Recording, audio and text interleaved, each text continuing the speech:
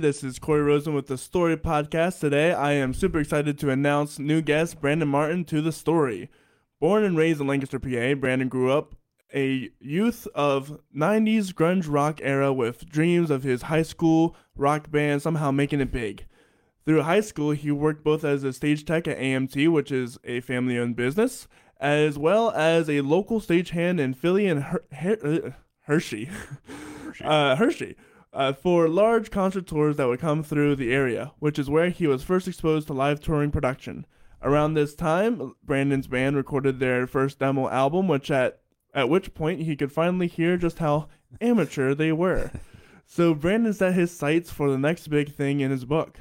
After graduating high school, Brandon packed up a few belongings in a U-Haul and drove south to Florida, where he attended Full Sail University to get an education as a sound guy. After graduating Full Sail, Brandon immediately drove back to Lancaster and showed up on a doorstep of Clair Brothers Audio in Lidditz in search of a job. Barry Clair agreed to chat with him and asked him what he thought he could do, if hired. Brandon told him he'd sweep up the warehouse if he had a broom for him, and Barry Clair hired him right on the spot. He worked his way through the shop for about 6 months, and then he was given his first touring gig with an actual established band.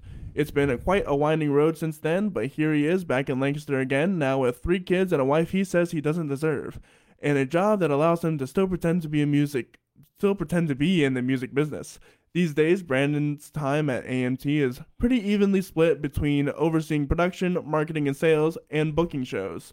He gets to work with an awesome bunch of people who try their hardest to make him and everybody else look amazing. And that can be a tall order. That can be. So what inspired you to get involved with music in the first place? You say that you started a band in high school, but what was it that really made you have a love for music? Was it a particular album, a particular band? You said 90s rock, grunge rock era. Yeah, I think I fell into that scene just by virtue of when I came along in the world. But yeah, I guess my love for music and my affinity for it really came from my parents encouraging it. Oh, really? Yeah, we were always exposed to music.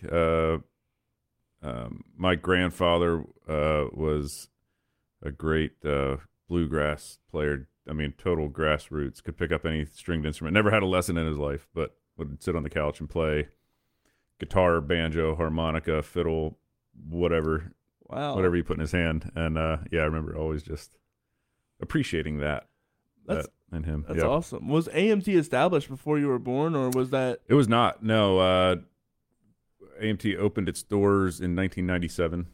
We should also clarify that AMT stands for American Music Theater. American Music Theater, yes. Yeah. That's in, do you know the address by heart? I do. 2425 Lincoln Highway East. We're directly across from the Cracker Barrel at Rockville Outlets. You see, it's funny. I've only been here for like 4 or 5 years, but every time I drive down Lincoln Highway, it's always a surprise to me what's there. I lived most of my life here, and I can still find something new. Right, yeah. It always surprises me. Oh, that's right. The Dutch Wonderland is right there. Oh, that's right. There's the Cartoon Network Hotel. That's right there. Oh, right. That's right. There's AMT right there. Oh my goodness. It's like going. Have you ever been to Pigeon Forge or? Yeah, sure. Yeah, it's like that. It's like it's granted. Pigeon Forge has way more elaborate, cool stuff. Visually at least. Yes. But it's same Lincoln Highway, I feel like, is almost the Broadway of. It's the Strip. It's the Strip. Yeah, it is. Yeah, for sure. So what inspired you to start your first band? Oh, I mean, I think the same thing that every high school wannabe musician, you just want to play rock and roll music, and had some good friends who were also interested, and hung out in the basement and attempted to make some music. What was the process like? Who wrote the songs, or was it just mainly like a cover kind of thing? Oh my, yeah, we played a lot of cover songs, and then we wrote some original tunes, none of which are worth listening to or discussing. It was bad. Oh my goodness. but at that age, we approached it with such fervor and I did. I don't think anybody else in the band did. Oh, really? I was like, guys, we got to make this work. We were never close. It was. Well, I mean, it's building blocks. You know what I mean? It was so much fun. Yeah, we had a lot of fun with it. Yeah. That sounds like a lot of fun. What was you said you recorded your first debut, like our first demo album. What was recording like way back then? We recorded onto, this is going to sound crazy, but and when I say we recorded an album, no one was asking us to do this. Right, of course. This was a purely passion project. We wanted to have something we could, put a cassette or a CD into the player and listen to ourselves. So we booked a little bit of time with this kind of home studio in Lancaster. And this sounds crazy, but I think he recorded us onto VHS. What? Like just audio. Because it was tape, but right. it didn't cost as much. That's but you could still mix down and track onto, left and right on VHS, and yeah, we went along with it. That's insane. I didn't. Yeah, I'm 90% sure of that. I remember a VHS tape being involved and no video. That's so crazy. But he was actually an incredible guy. Like he's a music teacher, I think, still in the area. To do that, and sure audio guy, George Yellick. No way, do you know George Yellick? He taught me like everything I knew about guitar and drums. Dude, George Yellick is one of my favorite people man. in the entire world. He's the man. Like he was the most patient person with me for so many years. Yeah. Now that you say that he recorded in VHS, that makes so much sense. That's Does it? just Okay, like good. him. Maybe I'm not wrong. Maybe we can get him to clarify that. Oh, dude, no, I'm having But he had him this on. like really cool studio setup, and we felt like we were actual like musicians. George Yellick is the man. We had to like track things and overdub, and it was cool. Oh, that's so cool. Oh, that's wild. George. Yeah, he was hugely instrumental in anything music related that I had going on. That's awesome. Yeah, he taught guitar lessons here and did percussion as well. Oh, is that right? Yeah, he's the most incredible bass player you've ever seen. He's one of the most stoic and very thoughtful guy. Yeah, very thoughtful, very smart dude, and very grounded and but also detached as well. Yeah, he's one of the more interesting dudes. Like he doesn't deal with technology at all, or rather he breaks it down into like just like code. Yeah, is super smart and super brilliant guy, super intelligent. Then that makes so much sense now that why he would record that on like VHS. Yeah, makes total sense to me now. That's so wild. So is he the person that kind of like taught you how to play, or he taught me guitar, and I even studied drums a little bit with him, just kind of because he's like, do you want to take a few weeks and just work? He had a drum kit, and I guess I expressed an interest, and I love the drums. I never got very good at them, but yeah. Listen, if you're gonna take up any instrument, I would recommend the drums because it's gonna teach you rhythm. Yeah, it's gonna teach you dexterity. Yeah, you're gonna be way more independent with your limbs.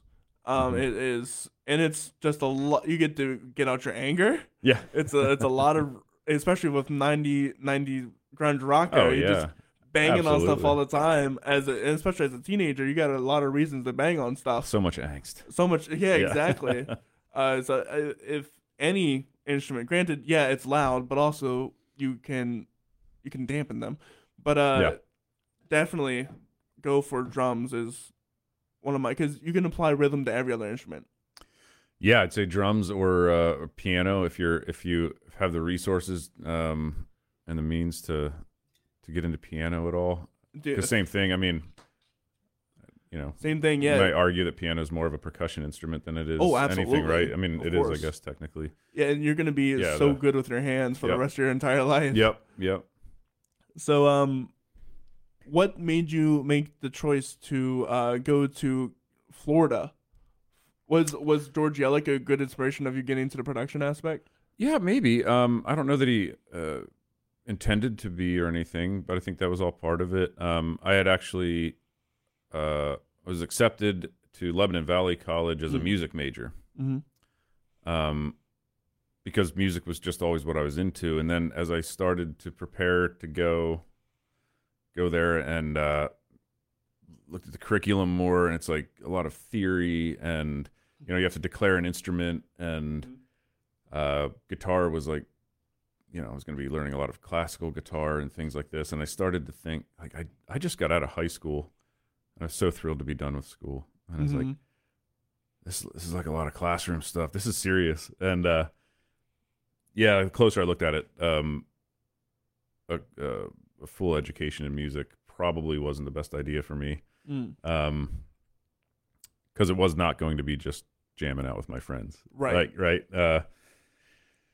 So, as you've alluded to, I was also kind of in a parallel universe exposed to live audio production, show production, things like that, which hugely piqued my interest. I was coming to terms at the time that no matter how much I loved music, I wasn't great at it, and I just really kind of enjoyed the kind of the behind the scenes aspect of production. At which point I heard of this small school. At the time it was small, now it's huge, down in Florida, that you can get a 2-year associate's degree studying kind of the technical aspects of music and of production. And you can even double up your credits and finish it in a year if you want to. I was like, that's for me. Yep, I'm going to do that. So that worked out. I did that, and got some learning under my belt. That's good. It's always interesting when you talk to like musicians about college. Yep. Because college is it's a beast and a half to have to deal with, especially if you want to go for music. Because if you just want to jam out with your friends, college is not the space to do that at all. There's a little time to do that, but it's not. It's mainly focusing on theory and getting very, very good at your instrument. And that's a lot of time, a lot of time commitment that I don't think people are very ready for. It's work. It's work. It is. Being a musician is ultimately you're putting at least 7 hours a week, and that can be more or less. Easily, but a minimum of at least 7 hours just practicing through that's like an hour a day, which is not a lot to some people, but to some people that's a lot of time. And to go into your musician or go into your instrument and really understand the instrument and tune in your craft, it is a no joke at all. And it can break some. It broke me. Is that right? I went here for percussion. Okay. And I'm not really good at set playing. I'm really good at the auxiliary stuff. So like marimbas, sure, whatever have you. Not drum set. So I just got really discouraged because it was a lot of practice that I've never been used to before. I was usually capable of sight reading on sight, so that's what I kind of went with, and I just didn't get anywhere to the point where I almost was kicked out because I wasn't doing so well with my percussion. Thankfully, my music composition saved me. I was decent enough at that, and I was interested enough to dedicate to that.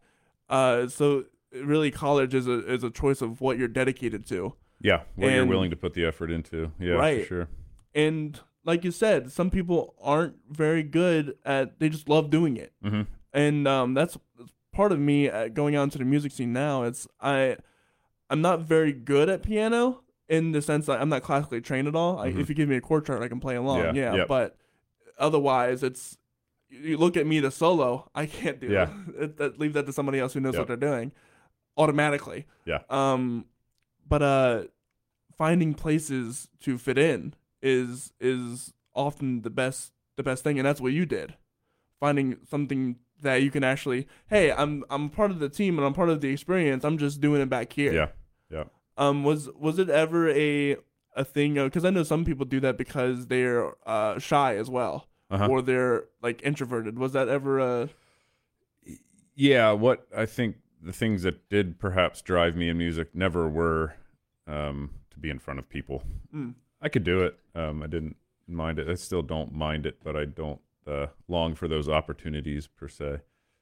So yeah, I think I fit right in pretty nicely being the guy in the dark with the black t-shirt on. Yeah. Right.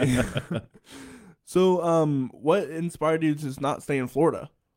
You drove right back to Lancaster, you said.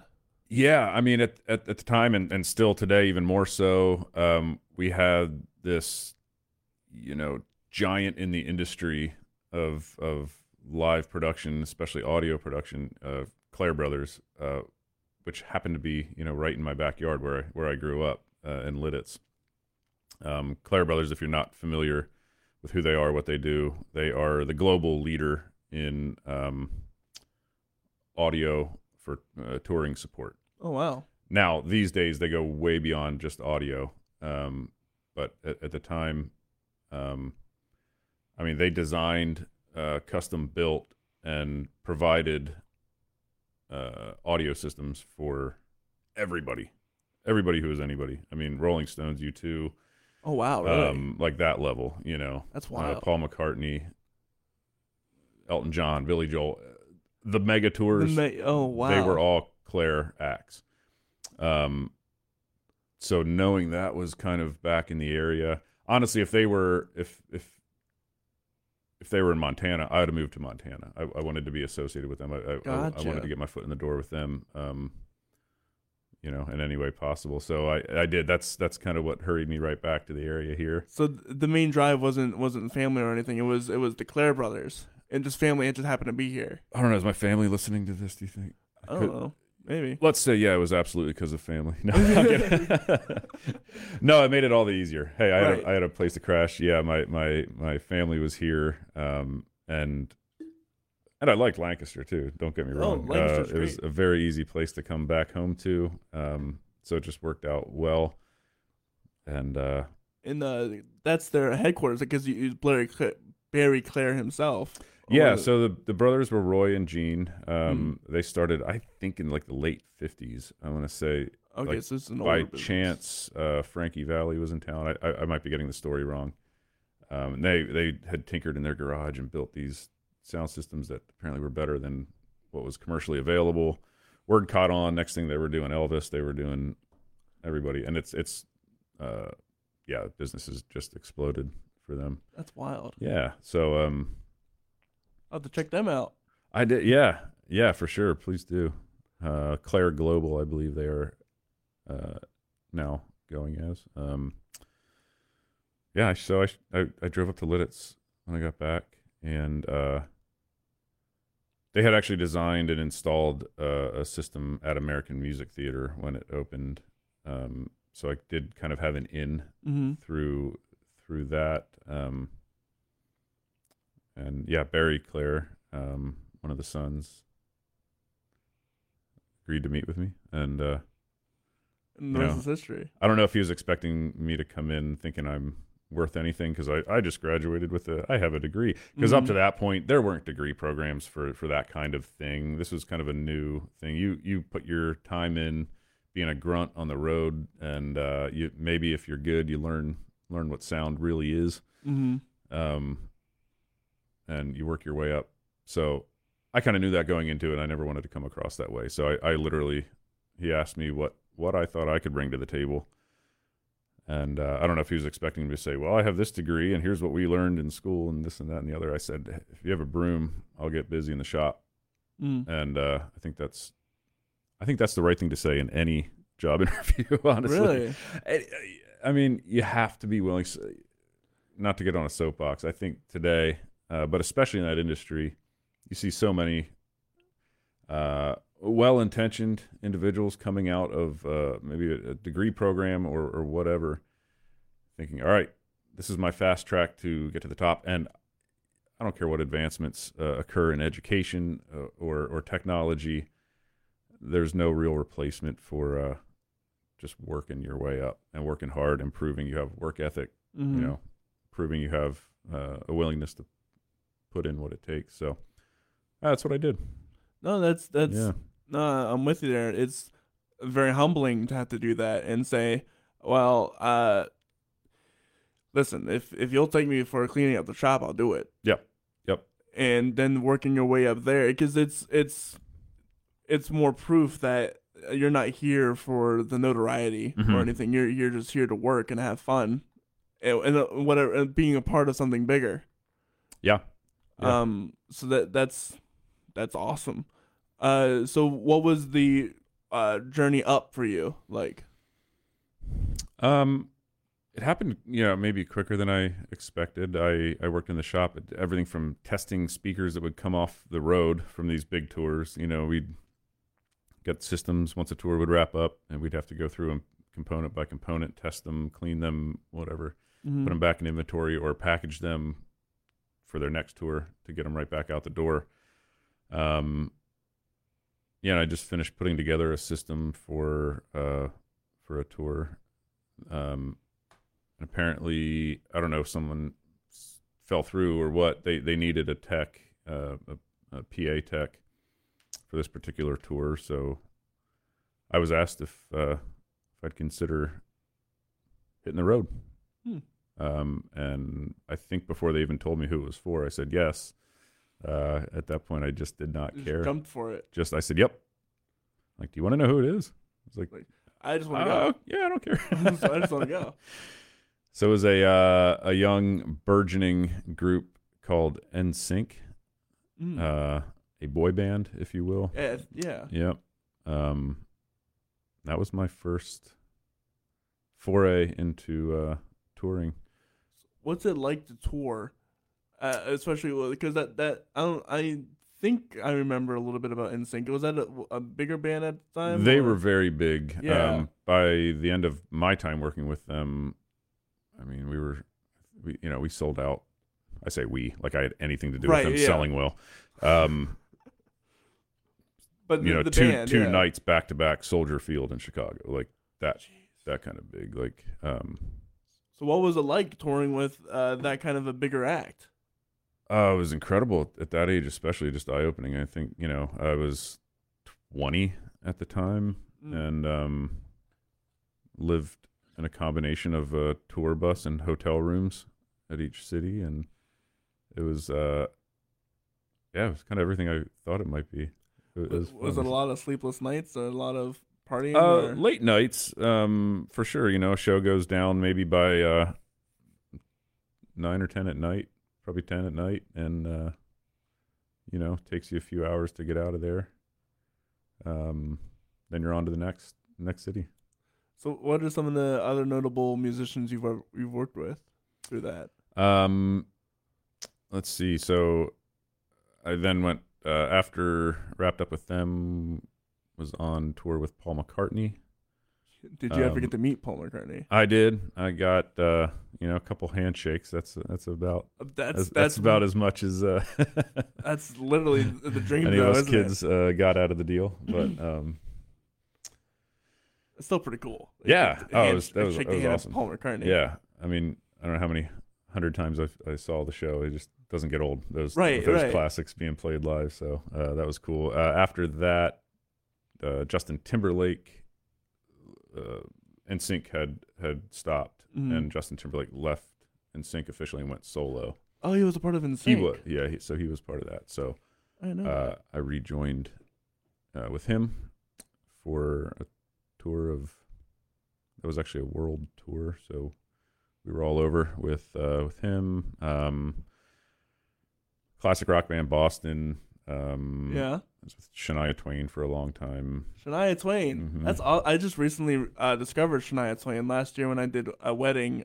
People wanted to hear "Man, I Feel Like a Woman." Oh yeah. And ever since then, I was like, I need to listen to way more Shania Twain. She's great. Yeah, really wonderful human being. And got to work a little more side by side actually with her husband at the time, Mutt Lang, who's a notable studio producer, but brought just an incredible wealth of knowledge to the live game. He was a just incredibly focused and driven individual technically, and you could never tell him that you can't make a live show sound every bit as good as the record. That's without, tracked, recorded material and stuff like that. It was really neat to kind of see his process with things like that. And yeah, sure. Traveling worldwide, you probably encountered some interesting situations, like the plugs not matching. Yeah, you tend to, at least you hope to have all that stuff covered in the prep work leading up to a tour. But yeah, you kind of get used. You got something in the bag of tricks for almost any situation that may arise. What was one of the biggest culture shocks you think you had while on tour? Oh my, there were so many. I don't know why this pops to mind. In Japan, so I'll preface by saying on tour, an artist will travel with their touring crew, so they're kind of dedicated for that tour, and that's the touring band. Now that's not maybe a huge group of people. That's kind of however many you need to oversee local stagehands. Gotcha. So, a large tour, you might roll in and have a call of local stagecraft hands, 100 of them maybe, and they do a lot of the heavy lifting and a lot of the labor involved with setting a show up. So it'd kind of be like if you're coming here from Chicago, you would call up like Stray or something and have them set up and you just like oversee that. Yeah, sort of like that. Most cities it's a union gig, so there's going to be a union head that and it's all advanced. I mean, right, months in advance. Hey, here's how many riggers I need. Here's how many electricians. Here's how many stagehands. Gotcha. Whatever, and then they show up at the venue that morning.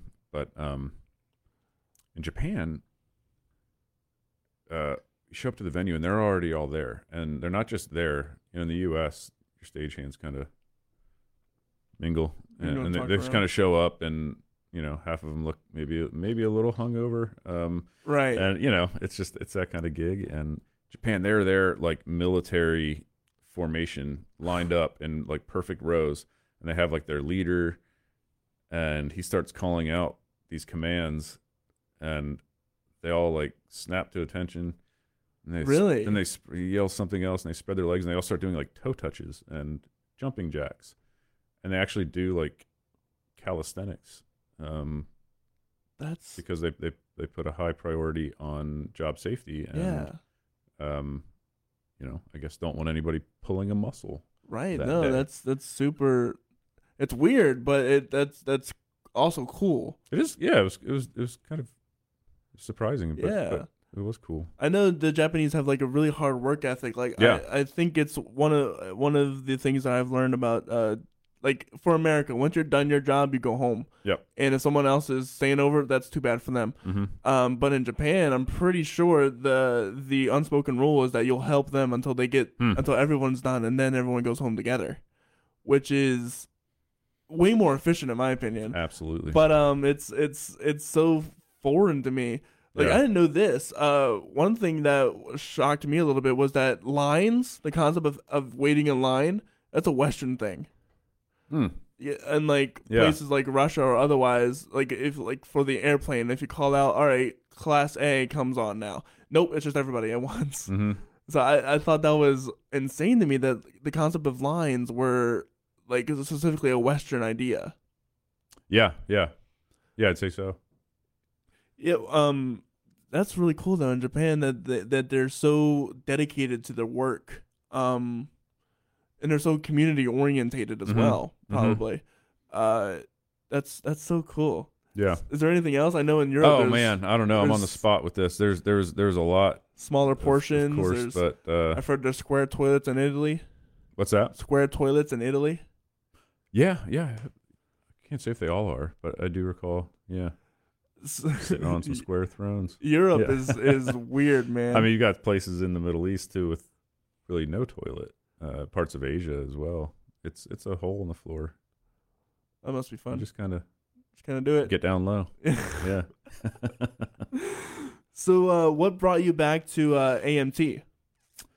Oh, so my goodness, that's a long story, and it goes off track of probably what we want to discuss. But I post 9/11, I actually enlisted in the military. Wow. Yeah, I was going to do that for a little bit, and then get back to my touring job. That was the plan.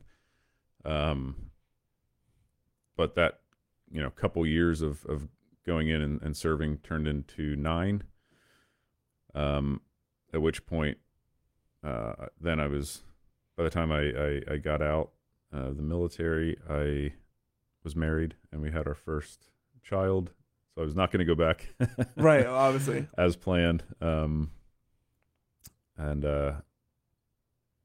Life had brought us to Colorado. I was in Colorado for 12 years, both in the military and then afterward for an additional 5.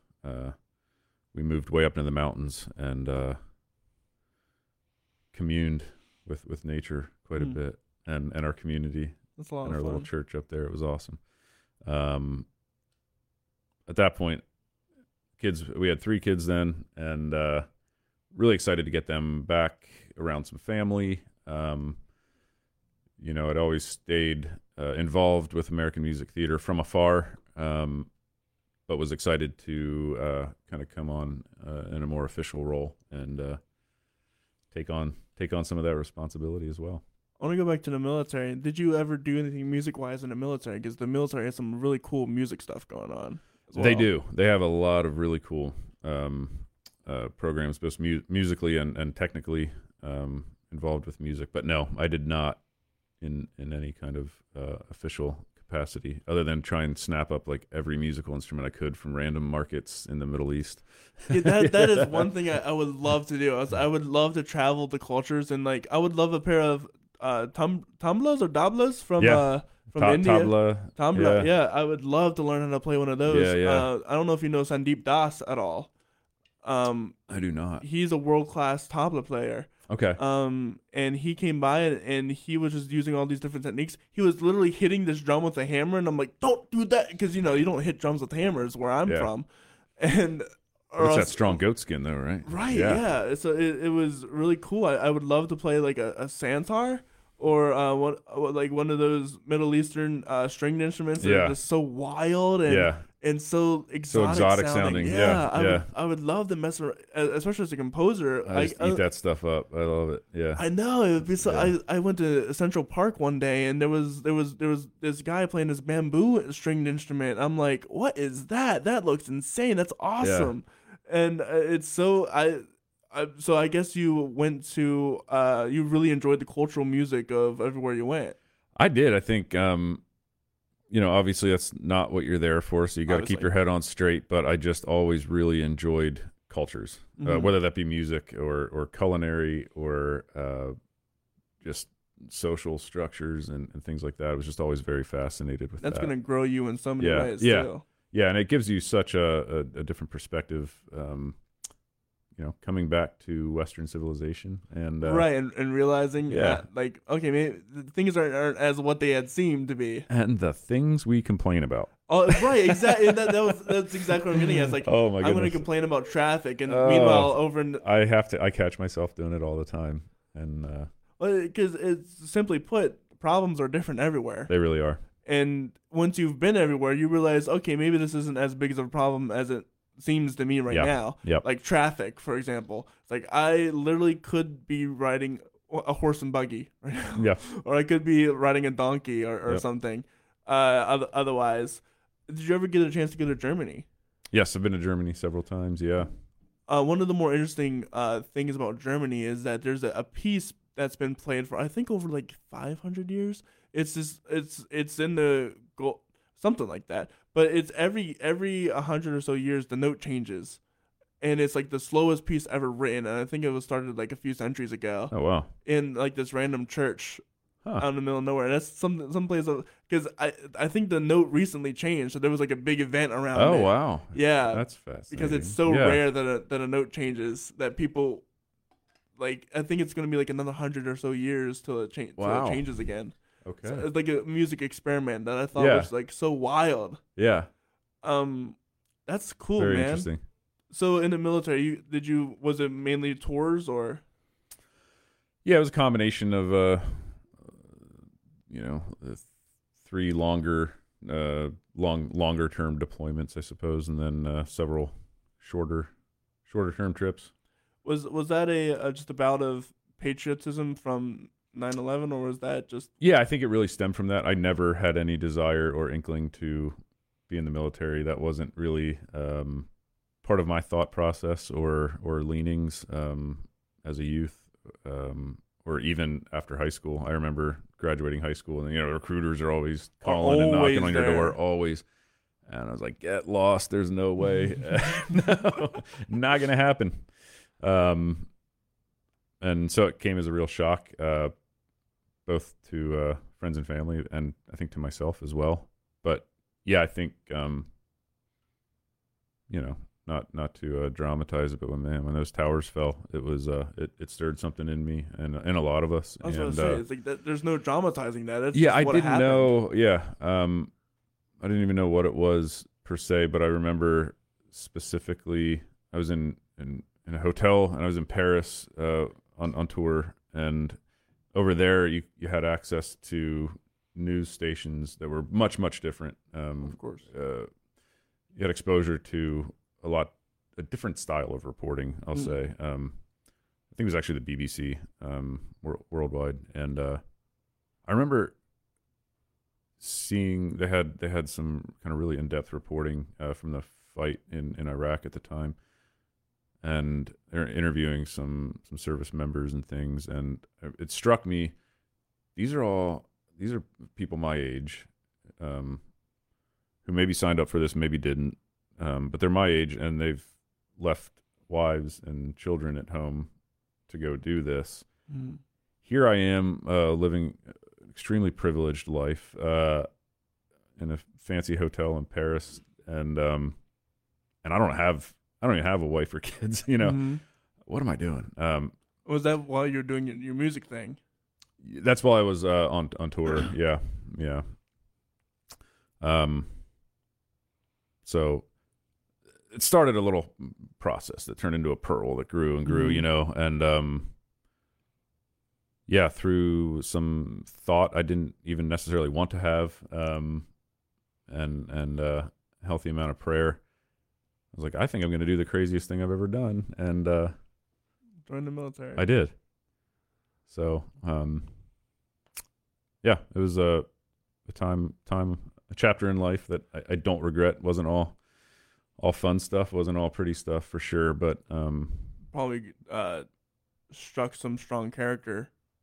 It did. Yeah, I mean, there's plenty to take away from all of that, for sure. Yeah, being told to wake up and having to set a regiment routine, and probably getting into shape was probably also a lot of fun, but also a lot of strenuous activity. Yeah, plenty of that. Yeah. Yeah. One thing that I kind of how do I put this?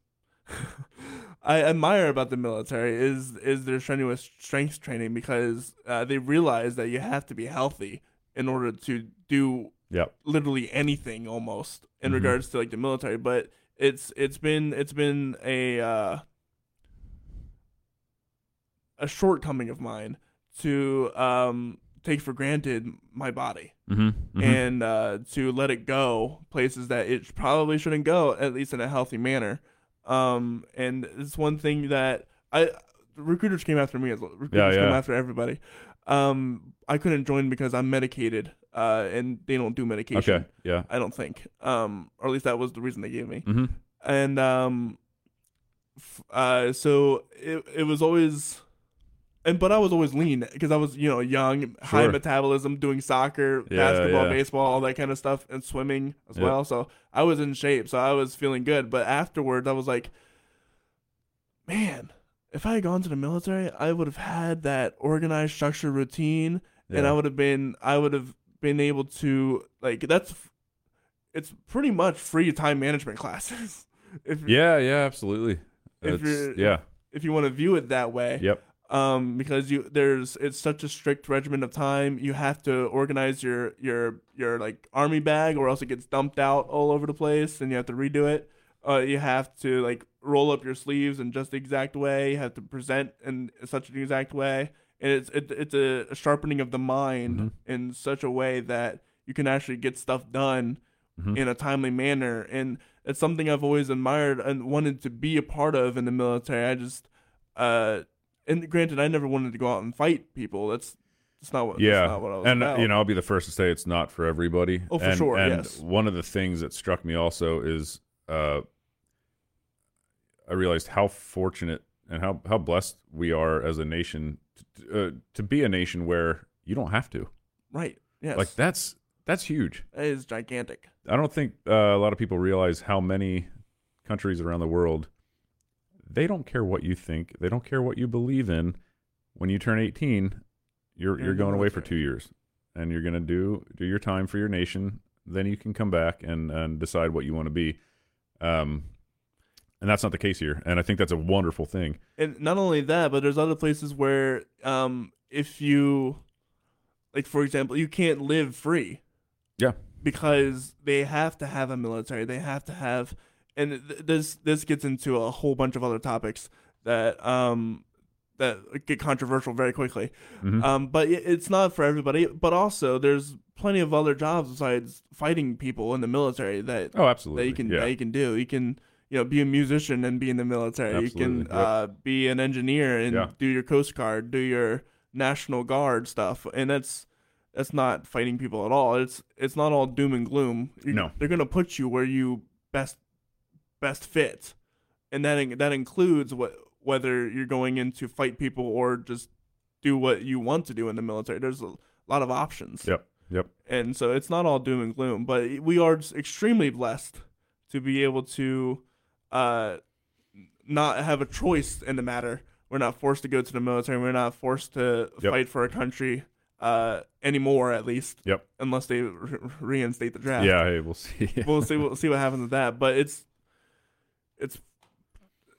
a wonderful blessing that we can have people like you or anyone else in the Army that just feel that strong pull to protect what they love. And so thank you for your service. Yeah. No.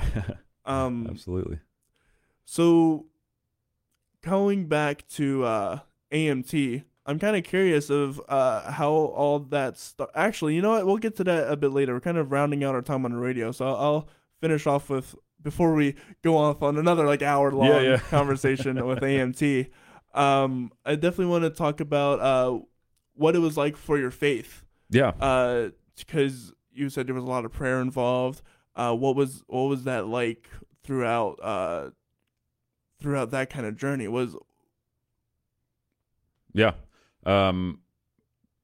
So I think anytime at that time of life, and I think for most of us, especially at that time, but really throughout your whole life, you're forced to look at these big decisions.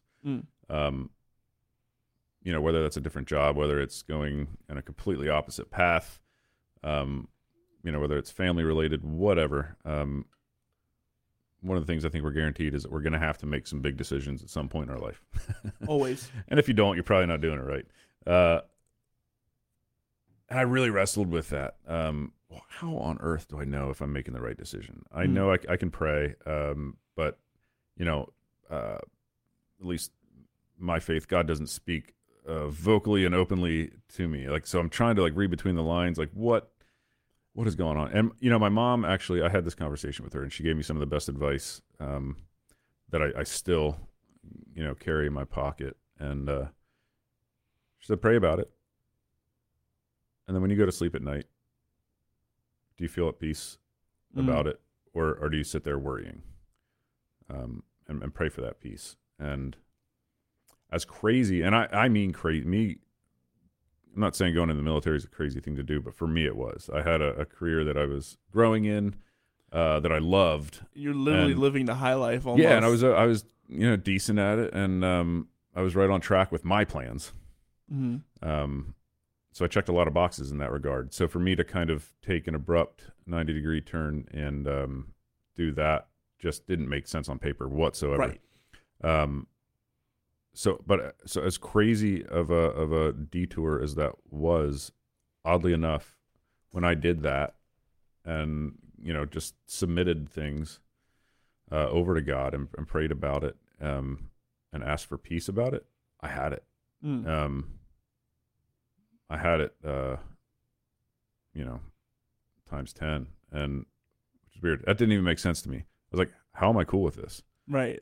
The military scared me like to death. Not fighting or getting shot at or any of that. Just like the structure and the dress right dress and what my preconceived notions of being in the Army was at the time, because I didn't know anything really about it. Just movies. Yeah. So I felt that, and I was given that, and that is why I proceeded. That, and I think it's okay to pray for closed doors. It's something I've gotten good at is I'm not going to pray for like God, speak to me audibly. I just need this in black and white. I'm not not a terribly smart man. I just need to be told yes or no on this. So if you could just go ahead and give me a sign. But really praying for doors to either open or close. Pray for a roadblock. If this is not part of the design, pray for that roadblock. And if it is, may doors open that probably shouldn't even open. Opportunities arise that are just out of left field. Right. So I don't know. That's just kind of a personal. I think everybody kind of operates differently in that space. But for me, that's kind of. I'd heavily agree with what's you. What's been working. I really do agree with you on that one. It's as I've grown a lot in the past few years. Granted, I'm only 22, so there's a lot more growing to do. But recently, it's been a big challenge of mine. It's like, okay, what makes me feel at peace? Like, yeah, I can throw stuff on the cross and like say that's me at peace. And sometimes you have to do that. Sometimes, like my mother died when I was a child, and at that point you just had to put that grief on the cross. Yeah, and because you're never gonna get over the death of a parent, and or like a close loved one. That's not going to happen by your own will, at least. So at some point, you do have to throw things on the cross. But you do have to come up with these big decisions in life where we'll get a little bit personal. For me, it was, do I talk to this ex ever again? I'm so attached to her still. Is it going to be worth me being like friends with her, or is it just going to cause more pain? Yeah. So at that point, it was just part of me felt bad because she wants to be friends and that's just friends, and that's completely cool, but I'm too sentimental for myself. Yeah. So it would always be been in the back of my mind, and but I also wanted her not to feel like being thrown aside either. So it was a really hard choice for me to make, and it came down to it. I just felt more at peace letting it go. And that was one of the bigger choices for me, and the realization of, yeah, you just got to do what you feel most at peace with. Yeah. Because you're always going to be convicted. Yep. Whether you know it or not, whether you know if it's of God or not, if your conviction pulls you, you know you're doing something that you probably shouldn't. So that's kind of. And listen to your convictions. I think the older you get, the better you get at hearing your own convictions, listening to yourself, discerning for yourself. Sure. So it definitely, I'm going to start doing that, praying for not necessarily botched opportunities, but just a slow close of a door and then an opening of another. That was kind of this podcast. It came out of left field for me. This wasn't what I was planning at all for me to be doing. It just came to my mind. It's like, oh, maybe I should do this. Or one of my other friends came up to me and said, hey, let's start a podcast. And I've always loved to do like kind of like journalism. I've always been interested in that kind of stuff. Yeah. So, and like I love listening to news and politics all day because I just love the presentation and the thought process and all the different devices that can be used within that for better or for worse. And but I always like getting to know people. Yeah. And asking people I should have never met in my entire life. Just really cool questions, and just realize that that everyone's human. Everyone is human, no matter how big or famous that they or high in the clouds that they might seem, they are at the core just like you or me. They just do other things. Mm-hmm. And it all comes down to, faith at the end of it. Yeah. What are you gonna do with it? How are you gonna glorify God with it, and all that kind of stuff. So that's I agree heavily with your advice. If anyone is struggling with these bigger decisions, it is so much easier to pray to God, hey, get rid of this for me, or figure it out. Oh yeah, absolutely. Figure it out Yeah. for me. Yep. But just He's like, no, I got a lesson built into this one for you. So here's the way we're gonna do it. Exactly. Right. And that comes with trials and challenges of faith and all that stuff. But one should never approach a big problem with just fix it for me. Yeah. Because there's Yeah. always something bigger in mind. If you're gonna approach it with that kind of aspect, it's gonna be a rough time for you. Yeah. Yeah. So that's gonna end out our radio time. If you want to, we're gonna continue this conversation over at facebook.com/The Story Corey Rosen, CORYROSEN. What are some upcoming projects that you have at AMT? Well, we are, in addition to our pretty healthy concert calendar for 2022, continuing to book for 2023. We'll have some upcoming announcements in coming weeks and months on those dates, but we are hard at work for our 2022 Christmas show titled Home for the Holidays. We build these shows from the ground up. Everything in-house is designed and built by us for our audience. Is this an original show? It's an original show, yeah. So each Christmas through November and December, we run just our Christmas show. Get about 80 to 85 performances in those 2 months. And it is big. It's a whole lot of fun. It's a big holiday event for families. It's a really good mix of kind of the sacred and the secular. So a lot of that kind of traditional Christmas vibes, but at the same time, paying tribute to the reason we celebrate in the first place. So it's a great time singing, dancing. It's a whole thing. Yeah, and you guys have got some really cool artists coming over. I saw Weird Al was coming. Weird Al is coming for 2 shows, actually. Yeah. Almost sold out on both. I know one's already sold out. The other's just about there. A few tickets left. I'm gonna have to get that one. Yeah. One of those tickets. Weird Al is literally, it's Weird Al. If you've never heard nothing of quite him, like a Weird Al show. No, there's nothing quite. Yeah. I wanted him to be on my show, so I started trying to figure out how to contact him. Yeah. But his website literally has every other question you could ever think to ask him. Yeah, there you go. So I was like, well, there's no point. Yeah. There's no his website is weirdly very detailed from every interview he's ever had. I'm like, well, this sucks. Yeah. But also, fair enough. I mean, I guess that's what you got to do when you're such a he got weird sick of doing person. interviews. He's like, I'm putting it all on the website. Yeah. He does parodies of songs that are just some of the weirdest, coolest things that you'd ever imagine. So you guys have a website? We do. You can check out everything that we're up to in our full event calendar at amtshows.com. Yeah, and they got some really cool stuff coming up for you. You can find all that stuff on there. I'm trying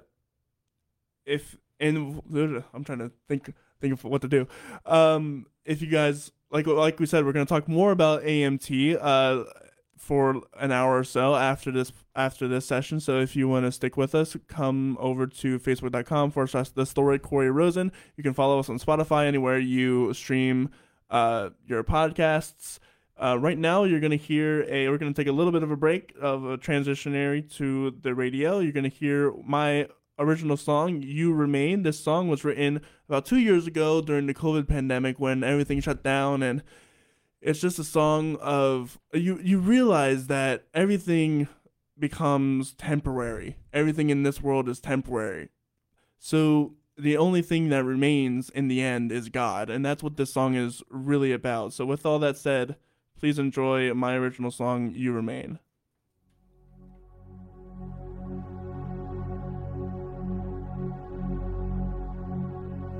When I am weak, can no longer speak, you are there, right beside me.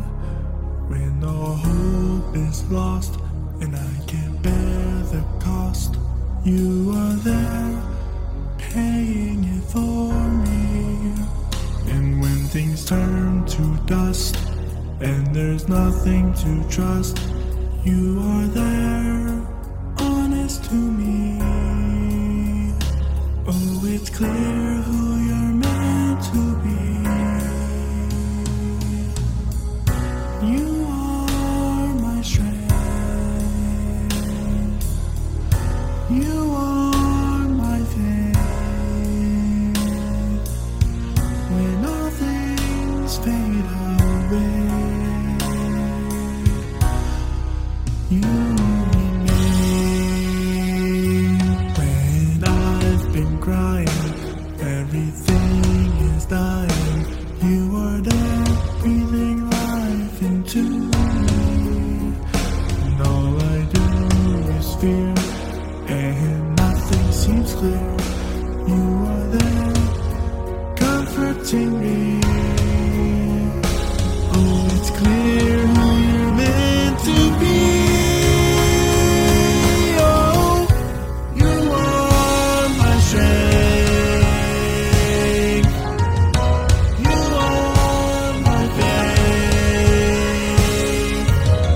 When all things fade away,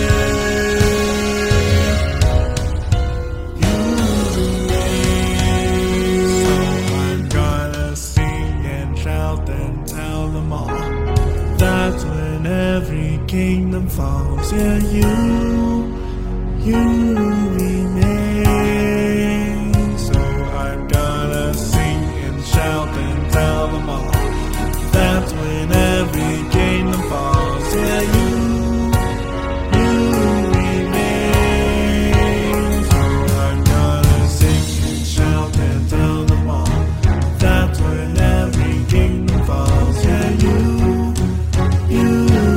remain. So I'm gonna sing and shout and tell them all. That's when every kingdom falls. Yeah, you still remain. So I'm gonna sing and shout and tell them all. That's when every kingdom falls. Yeah, you still remain. So I'm gonna sing and shout and tell them all. That's when every kingdom falls. Yeah, you still remain. Yes, you are my strength. You are my faith. When all things fade away, you remain.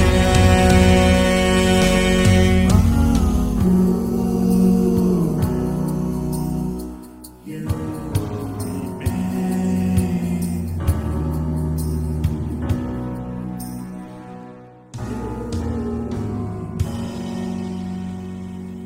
And that was my song, You Remain. We're going to continue this conversation with Brandon Martin from AMT over at facebook.com/thestory.